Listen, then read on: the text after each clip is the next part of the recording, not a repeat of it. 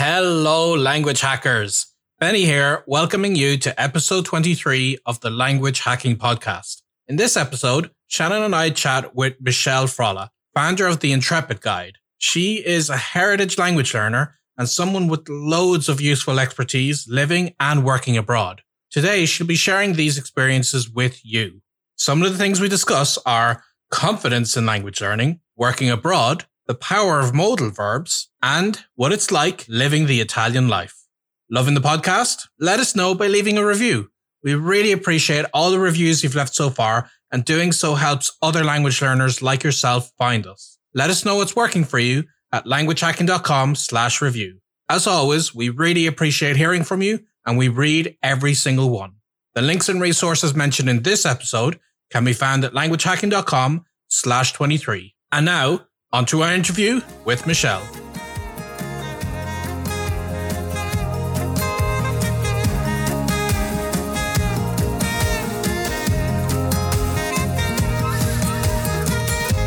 Welcome to the Language Hacking Podcast from Fluent in 3 Months. Hello, everybody, and welcome to the Language Hacking Podcast. And we're joined today by Michelle. How are you doing? Hey, I'm doing really well. Thank you. How are you? Very good. And Michelle runs the Intrepid Guide, and it's a great blog and a series of social media. She's very active on Instagram and elsewhere. And we're really interested to hear her story. And of course, I'm joined as always with my co-host, Shannon. Hello, everyone. And so let's kick things off by just hearing, what is your background? How did you get into languages, and what's your family history that's connected to that? Yeah, so there's a little bit of a story there, which sort of helps connect the dots a little bit. And it goes back to even before I was born, basically. So my dad is Italian. So he comes from the region of Puglia in Italy. And after the Second World War, he and his family immigrated to Australia. So he grew up in the Italian community in Melbourne, Australia. And he grew up speaking Italian at home, and then he learned English, obviously, when he went to school. So Italian has always been the language that he spoke growing up, but he never knew how to read it or write it. Fast forward to when he was an adult and he married my mum, who is Australian, Irish, and Lebanese descent. They got married and had 3 daughters, and I'm the youngest. And when I was born, my dad decided that he would name me after my nonno, which is Italian for grandfather. But no one knows in Australia that Michele is actually Michael in Italian. So everyone just sort of, it's just a funky spelling of the name Michelle. But that sort of helped to form my identity a little bit. And when I was younger, I would go and visit my nonna. So my nonna, she had passed away when I was 2 or 3. So every time I would go and visit my nonna, we didn't connect on a verbal level. We connected more on a physical level. So we were very sort of affectionate, how Italians can be really affectionate, and they show how much they care for you by cuddling you and all this sort of stuff. So I felt really connected with him, even though I couldn't speak to him. And it was frustrating. And then I think it was about 7, 8, 9 years old where I would sort of, Dad, I want to be able to talk to Nonno, but I don't know what to say. And he's like, well, let's start with, come stai, So on the drive back home, I'd be like, okay, I'm going to time myself 10 minutes. All right, Dad's going to quiz me in 10 minutes and I have to remember how to say come stai, how are you?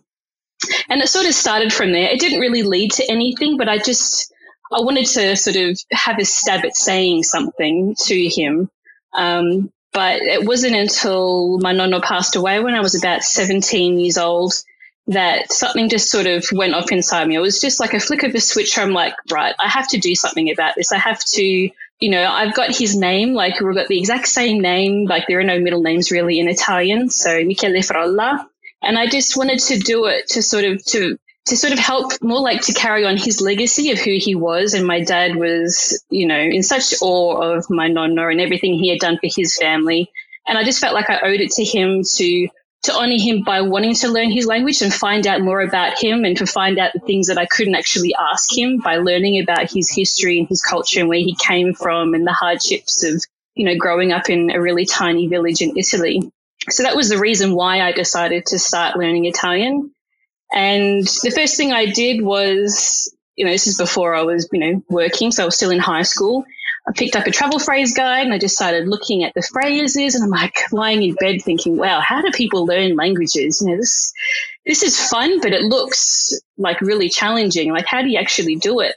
And then I finished high school. Then I started university. So I went, studied a completely different field in IT as a web designer. And as I was sort of working part-time as well, I had money to spend on investing in language courses. So I started going to a night school for learning Italian once a week. And it got to the point where, as most language courses do, there weren't enough students for the course to continue on. But I kept, looking and trying to see if there were other courses that I could take. And I eventually, once I'd moved closer to, found a job closer to Melbourne city centre, because I'm originally from a bit further away, that I found the Italian Institute, what is it called? The CIS, the Centre of Institute of Studies in Melbourne. So I went to that as a night school, CAE. Centre of Adults Education, CAE. And then there was CIS, which is the Centre of Italian Studies in Carlton, which is like the Italian community in Melbourne.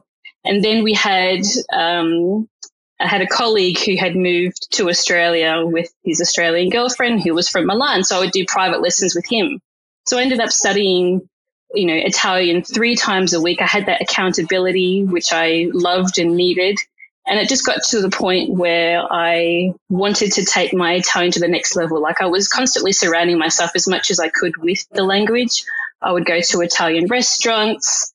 I would go to the Italian Film Festival. It would be on for 2 weeks, and I would pretty much see most of the movies that were on. So after work, I would go and see like 2 or 3 movies that I could fit in after work. Like, I was obsessed, and I just loved it. I just thought, this is great. And I felt more and more disconnected from living a typical Australian life. Like, I could only really connect with other students that I was learning Italian with. Only they really understood what it's like.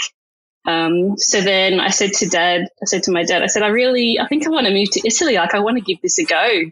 And he was all for it, and he was super proud. But before I did that, I'm like, let's go on a trip. Like, I want to go by myself and just to see how I can survive and what it's really like. So I spent 7 weeks in Italy. I spent 3 weeks in Rome, and I was doing language classes in the morning when I had the afternoon free.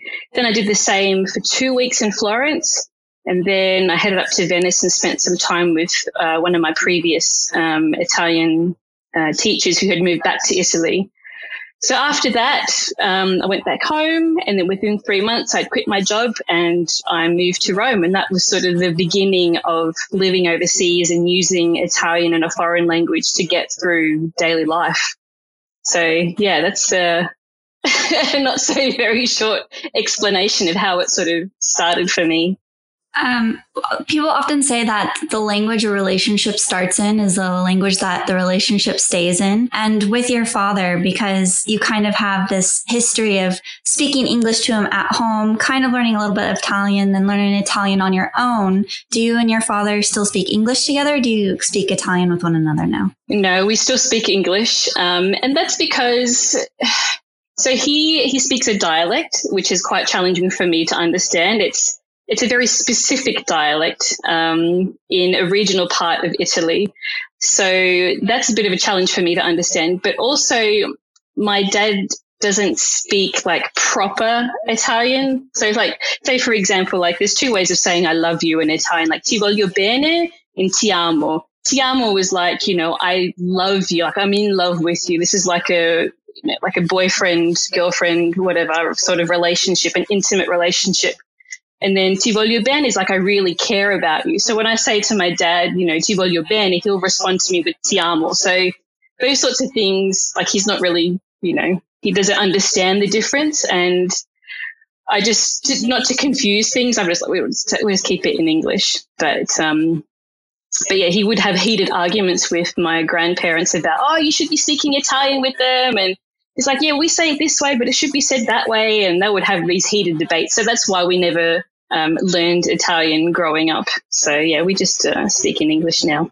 And I'm curious how your Italian would have developed once you had moved to Rome. What was your strategy to continue to push it forward?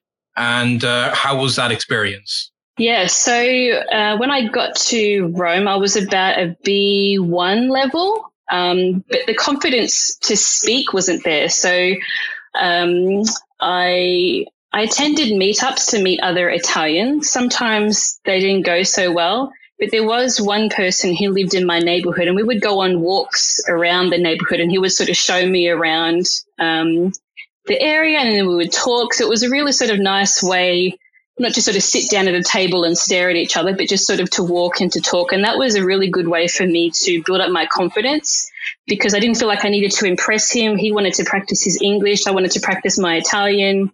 And he was just sort of, he spoke really well. He didn't have like a thick accent, and he was really good at explaining things. So that was my first experience with sort of continuing on with my learning and improving of Italian.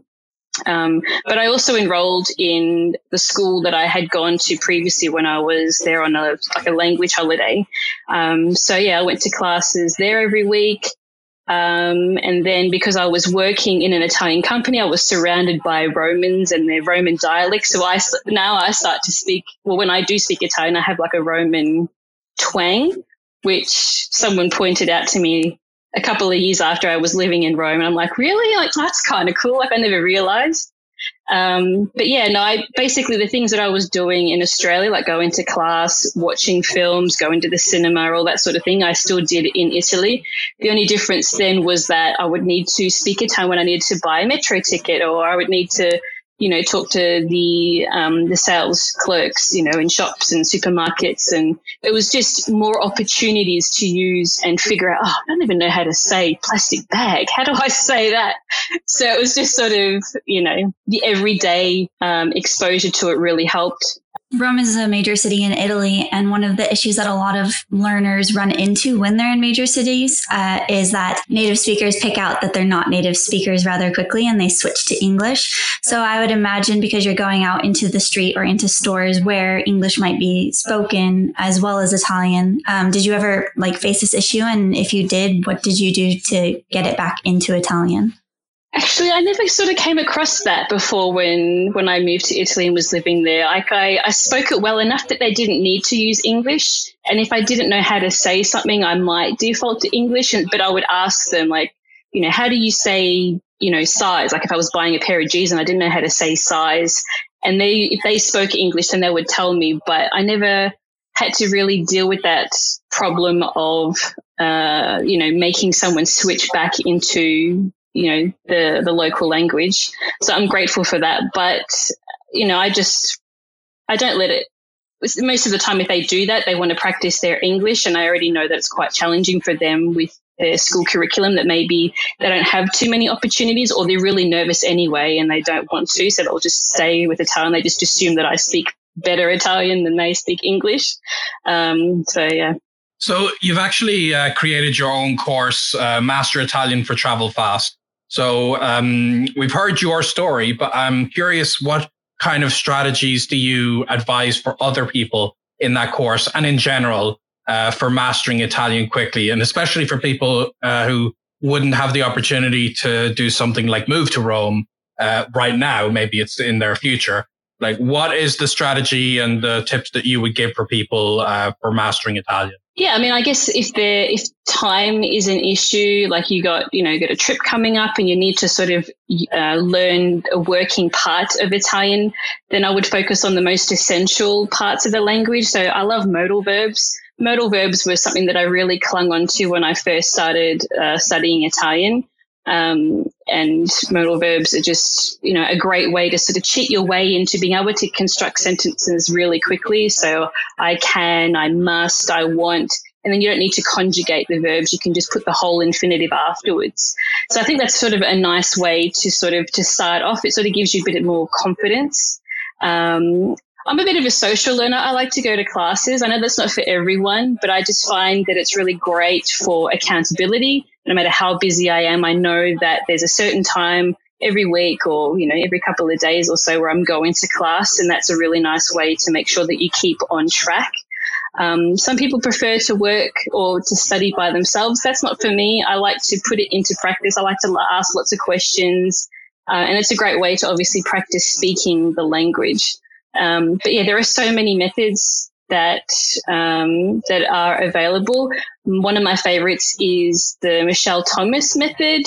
That was a real game changer for me, and it was something that I used a lot when I was studying Italian. And I would listen to his audio courses on the train because I had a long commute time between home and getting to work.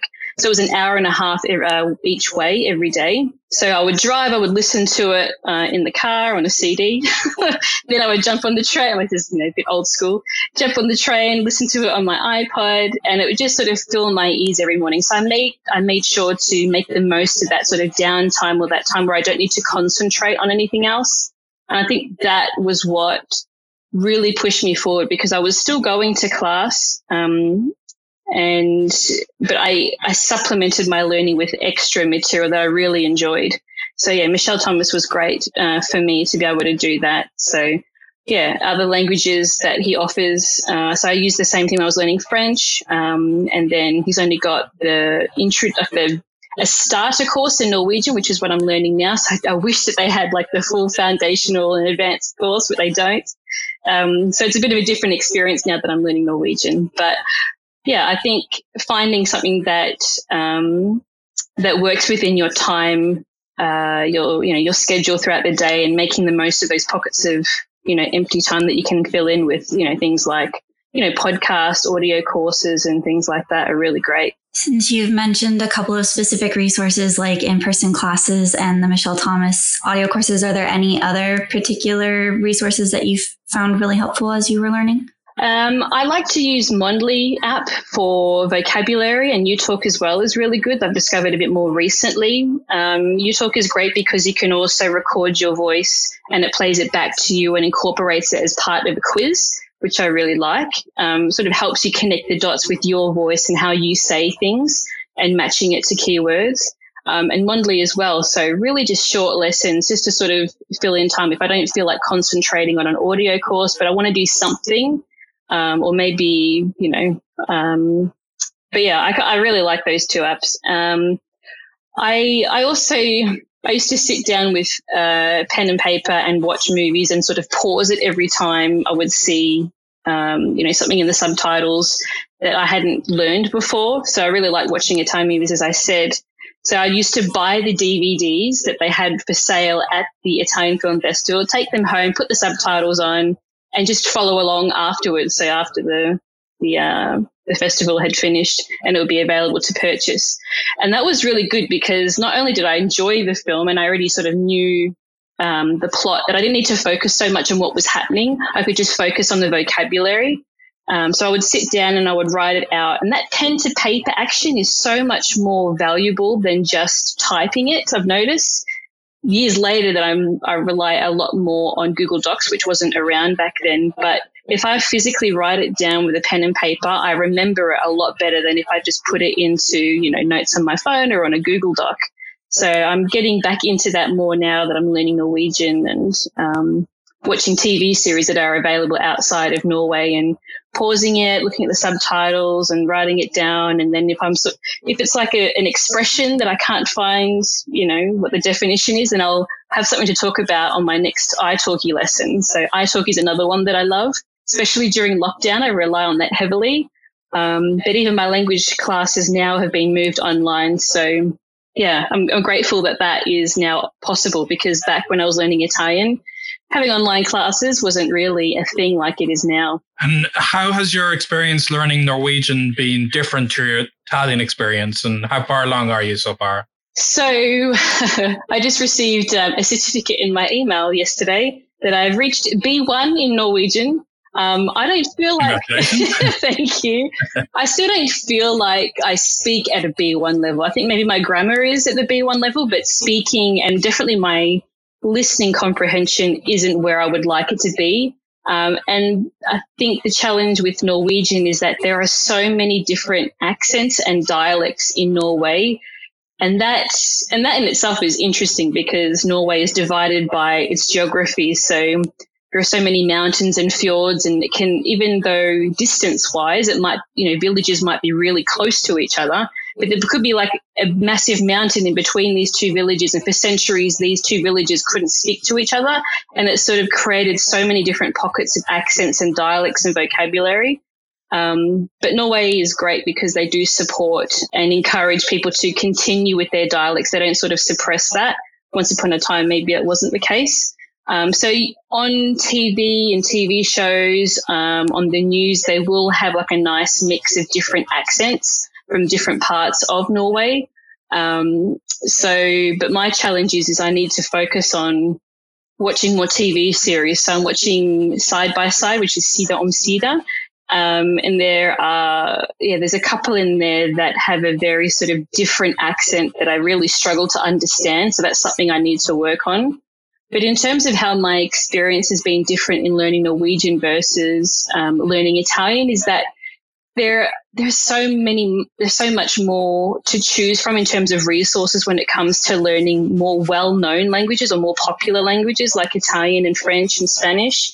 And it's quite limiting with learning Norwegian. As an example, I don't have the full Michelle Thomas course that I want.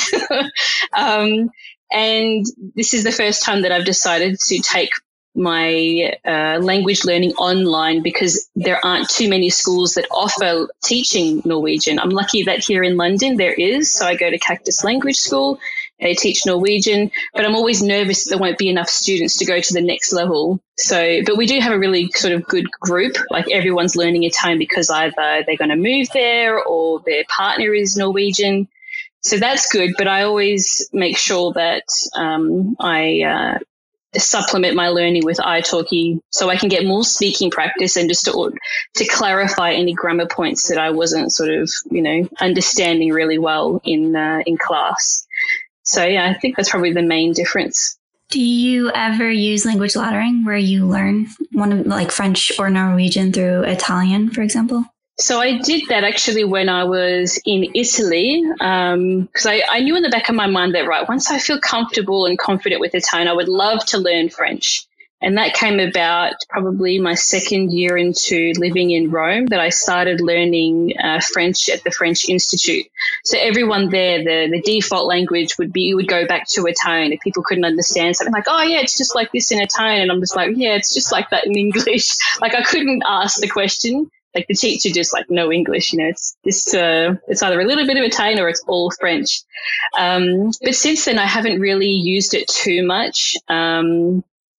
I think when I get grammar books, they're either completely in English or they're completely in Norwegian. And I think that's probably just the nature of learning a language that is less popular. And in terms of, because you've got a detailed website, where did you come up with the name Interpret Guide, and what kind of countries have you visited, and have you dabbled in other languages through this experience? Yeah, so the Intrepid Guide is a mixture of two things. So, I mean, I don't know where to start because I can go back a long way with this as well. So the reason why I started the Intrepid Guide was I had just moved to London and I was really missing the whole speaking a foreign language every day. And there was a conversation that I'd overheard from a colleague speaking to someone else, like, oh, you should just create a blog, create videos and post them up and then you can live off it. And I'm like, what are you talking about?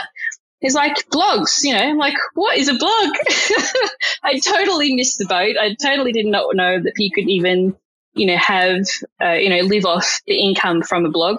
But he sort of introduced me to it and I sort of researched it. Like, this could be a good outlet for me to continue on talking about travel, learning languages. And I sat with it for a couple of weeks and I was thinking, what could I call it? And then I recalled just like an off-the-cuff comment from a comment that my auntie had made to me a few years ago when I was posting all my travel experiences in Italy.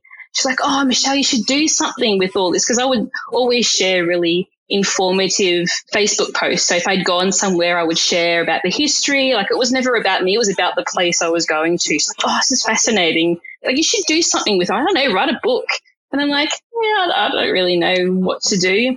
And I sort of connected those two things, that maybe there is an interest in, people wanting to learn a bit more about what I'm doing. So that's when I decided I was actually going to start the Intrepid Guide.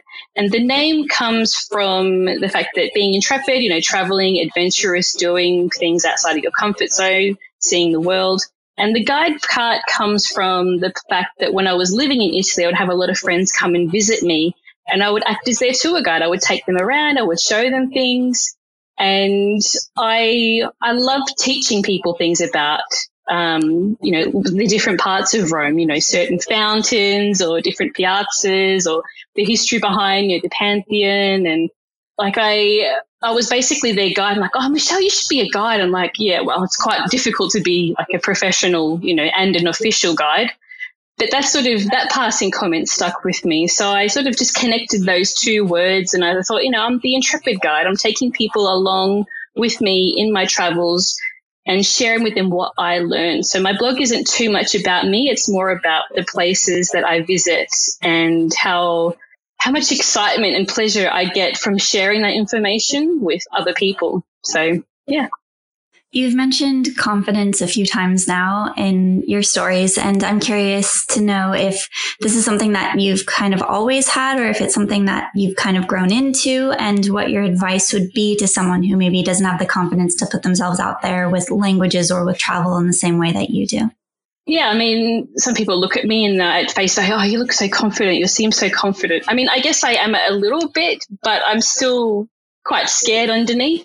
And there's just a certain point that if you really want something, you have to push through that fear.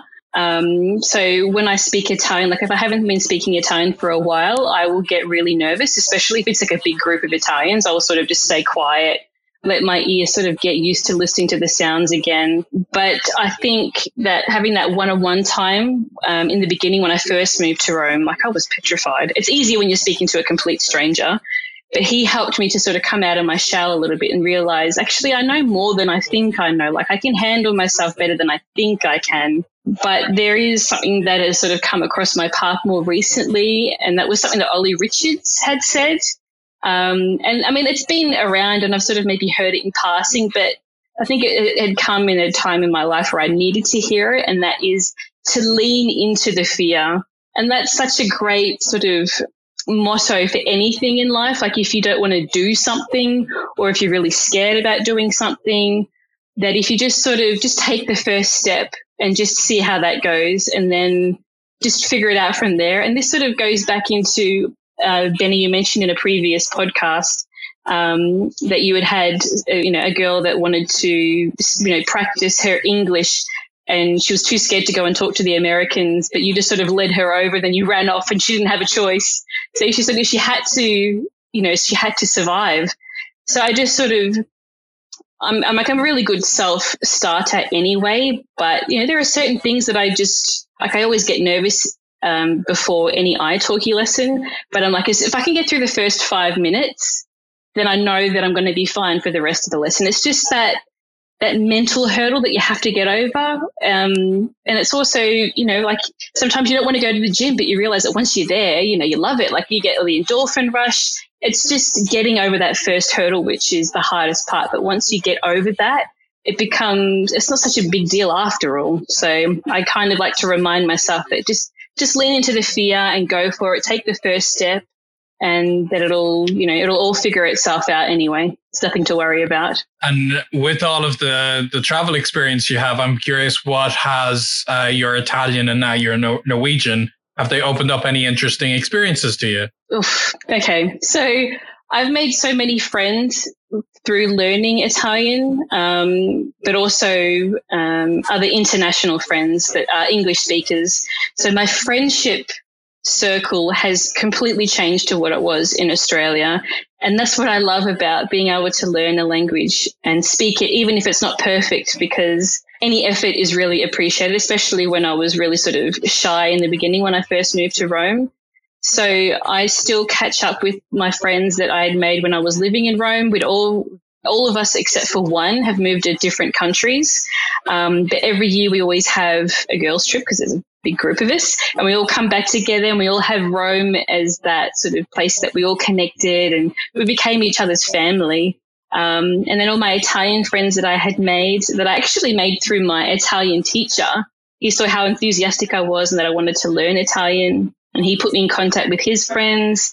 And they just, I was really nervous to reach out to them. I'm like, oh, I don't want, to burden them. But they were like, Michelle, you got to come out. We want to meet you. And they became my Italian family. And it made it really hard when I had to leave Italy in the end. But, it doesn't matter how much time passes. They are still my friends. They're still my family. And it's just so wonderful to be able to see them every time I go back and to spend time with them. And that's why I love Rome so much. Is not only is it a wonderful city, but they make it wonderful by having, by including me in their world and their experiences and going out and having aperitivo and just living the Italian life that was completely different from the life that I was living in Australia, where the focus was, on sort of like advancing your career and climbing the corporate ladder. That whole mindset completely was reversed when I moved to Italy. Like the focus was on friendships and relationships and spending time together and enjoying life. And people weren't talking about work.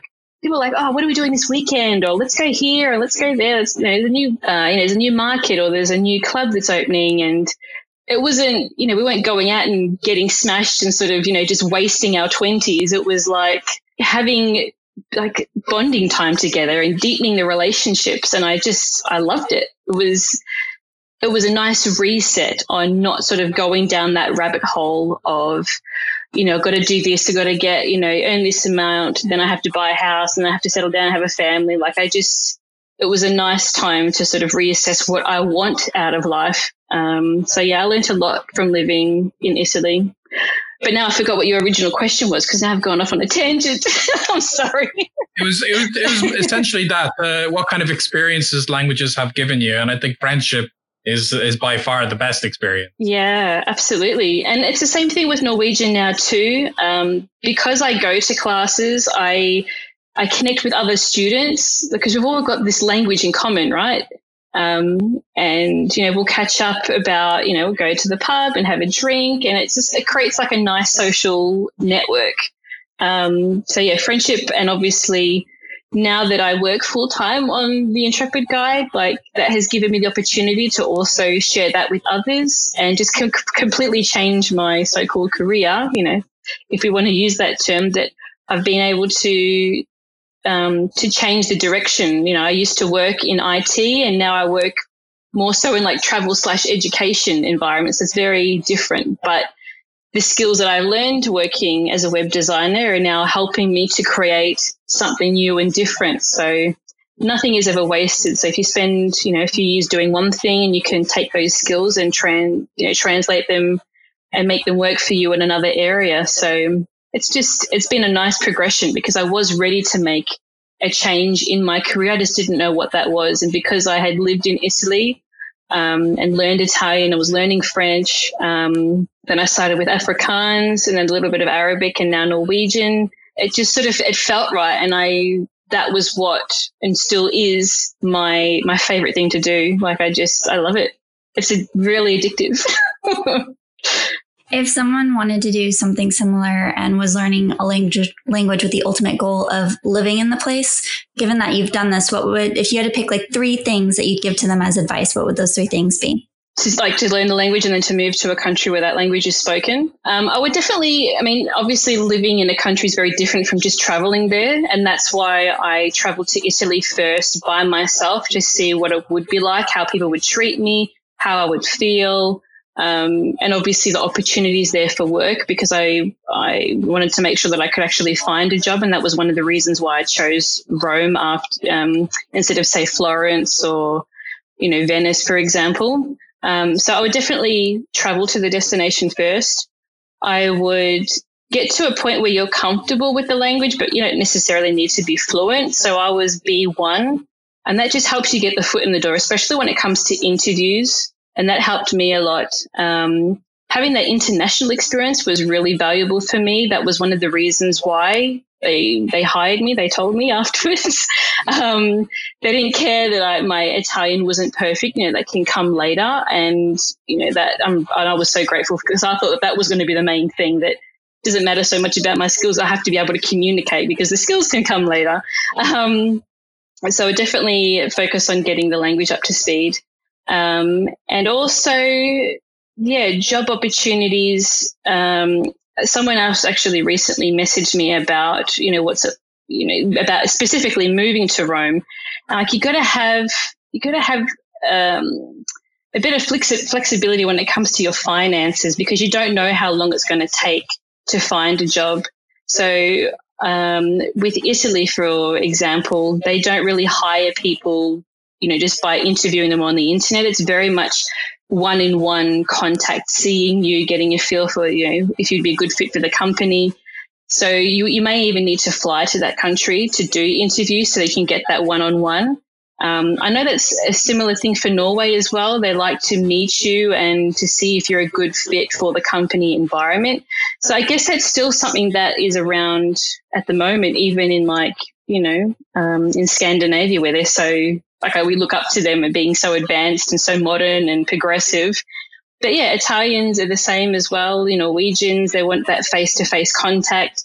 So I would definitely spend some time on the ground looking for a job, but even on the internet, just to see if there is anything that you would be interested in doing. It can be quite challenging. And that was one of the reasons why I had to leave in the end, was because I had been working in the same company for 3 years and I was ready for a new challenge. And there just wasn't anything. I tried looking in Milan. There was nothing there. And it broke my heart. But in the end, I had to leave for lacking, job opportunities, but also in terms of my visa, it's a little bit complicated. But long story short, I don't have a European passport. So my time was effectively up and I needed to make a decision quickly so I could come to the UK on a separate visa. So I think it's a mixture of research, seeing what it would be like, not just to travel to a place, but what it would be like to live there, because there is a lot of red tape in some countries. Research and finance as well, having a bit of not letting money be an issue, because I didn't have a job for 3 months, I think, and that made me really nervous, but I found out later that was normal by Italian standards, not to be able to find a job. And they thought that, wow, you found a job within 3 months? That's great. And I'm like, oh, it felt really stressful at the time. I was like, oh, that whole time I was like, maybe this isn't going to work. Maybe I have to go back to Australia. But I was determined to make it work. So I kept looking and I eventually found something that I loved. And I stayed with them for 3 years. So this is, of course, the Language Hacking Podcast. And one question we like to ask people is, what do they understand as language hacking? Because I know you write about travel hacking yourself. So what do you have an understanding yourself of what it would mean to have a language hack? What is that in your mind? Well, I feel like, there are so many different methods that you can adopt and you have to find the right method for you. So you can waste a lot of time doing certain things that don't give you pleasure in the learning process. So for me, language hacking is finding a process or a procedure or a different approach to learning languages that is different from maybe what other people are doing. You really sort of hack your way through different things. So you can spend too much time, maybe, language classes aren't for you and you think that that's the only way to do it. But if you're not feeling like you're progressing, then you need to have a look at different alternatives. I was fortunate enough that, that I really like it. I didn't need to hack my way around it too much. But if there's something that you're using, like there's a textbook that doesn't give you pleasure to use, or you're finding that something's a bit too difficult, you need to keep changing it up. If you're not constantly pushing yourself, but also if you're not finding pleasure in it, then it's not going to serve you. You're not going to reach your goals. I feel like, people may think that you need to use, language apps, but you're not going to get fluent from a language app. It's just one resource to use. So you really need to try and find different resources that you use for different things to help you focus on different parts of improving your language skills. So for me, for Norwegian, I really need to focus on that listening comprehension. So I asked my italki teacher, there are so many different things that I could watch. Like on Netflix, there are so many political dramas in Norwegian, but I really don't enjoy them. I need something else. She's like, well, how about this? And she sent me a list of all these different Norwegian TV shows that I could choose from. She's like, what do you like? Do you like romance? Do you like comedy? And that's when I came across Sida Om Sida, Side by Side. And now I love watching that. I enjoy watching it. And that really helps me to go to the next level. So hacking for me is more, don't just sort of follow what other people say. You really have to find what works for you. And you mentioned that you're currently learning Norwegian. What other sort of projects do you have going on at the moment, whether for your blog or for language learning?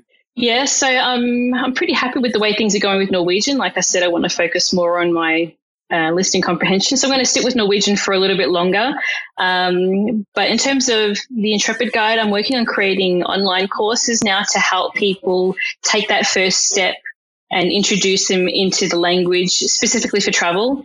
So I've released my Italian language course and I've almost finished my French one. So that'll be coming out very soon as well.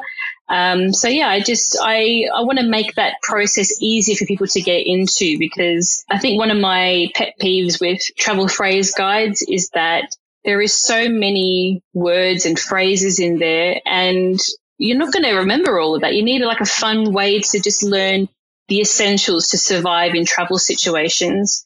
And the reason why I wanted to create these courses, not only to make it easier, but just to sort of get people's appetite a little bit whet by the excitement that you get from learning and speaking a language and that pleasure that you get. And just sort of to take the first step and see if you like it, and then discover for yourself the pleasure that you get, that once you get on the ground, you can introduce yourself properly. You can ask for directions. You can order that croissant or you can order that pizza with confidence, and you feel like, this is fun. So I want to help people to try and discover that enjoyment by themselves without, just sort of having a book as the only option, because there are so many sections in these travel phrase guides that you're not going to use, there's complete sections on how to pick up people and flirt with people. And I'm like, do people actually use these sections? Maybe they do as a joke.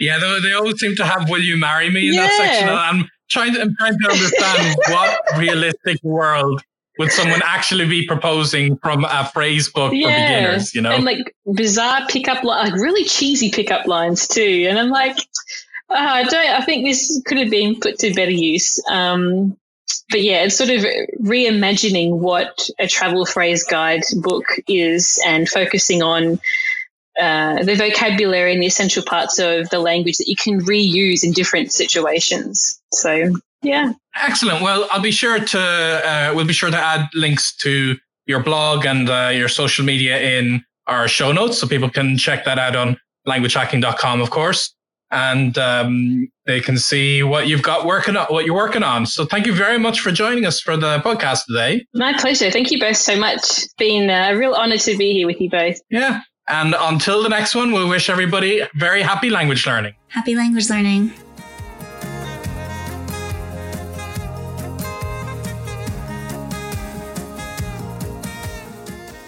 In each episode, Shannon and I like to share a key takeaway that you can take action on and put into play right away in your language learning. And in this chat, Michelle shares how learning modal verbs gave her a huge head start, and it's something she does now with every language she learns. Wondering what modal verbs are?